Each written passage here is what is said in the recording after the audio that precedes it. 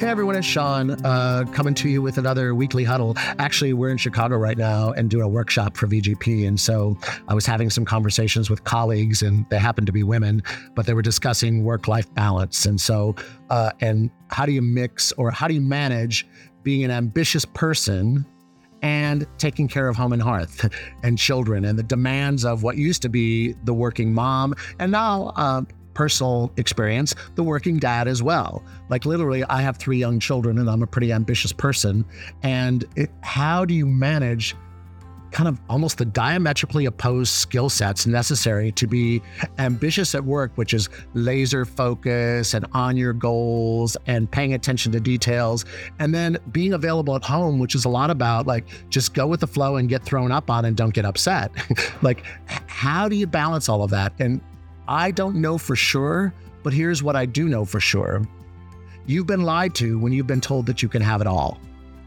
The truth is, you can have it all, but you can't have it all at the same time. So I'm 60 and I waited to have children until late in life. And I believe that part of why I did that was because I recognized that I couldn't give to kids what they needed when I was working 80 hours a week. And so for many of you, it's about your own value system. Society is not making you work 70 hours a week and be ambitious. Society is not making you choose between your family and your work. You're making those choices.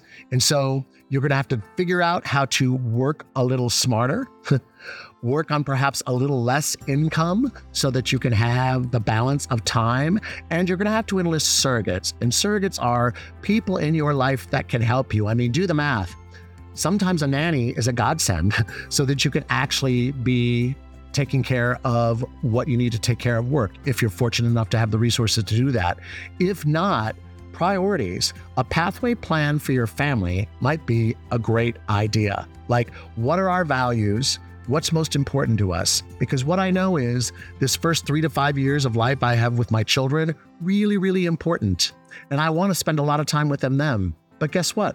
Once they're in school, maybe I don't have to be that crazy committed to all the time that I spend with them, and I can re-engage with what's important to me at work. So I think the balance is supporting your own values while doing enough on the work side to keep you intrinsically motivated. There's no clear answer, but the right answer is you got to talk about it. You got to negotiate it with your team, with your partner, eventually with your children, but you are not going to have it all at the same time. So what's most important now?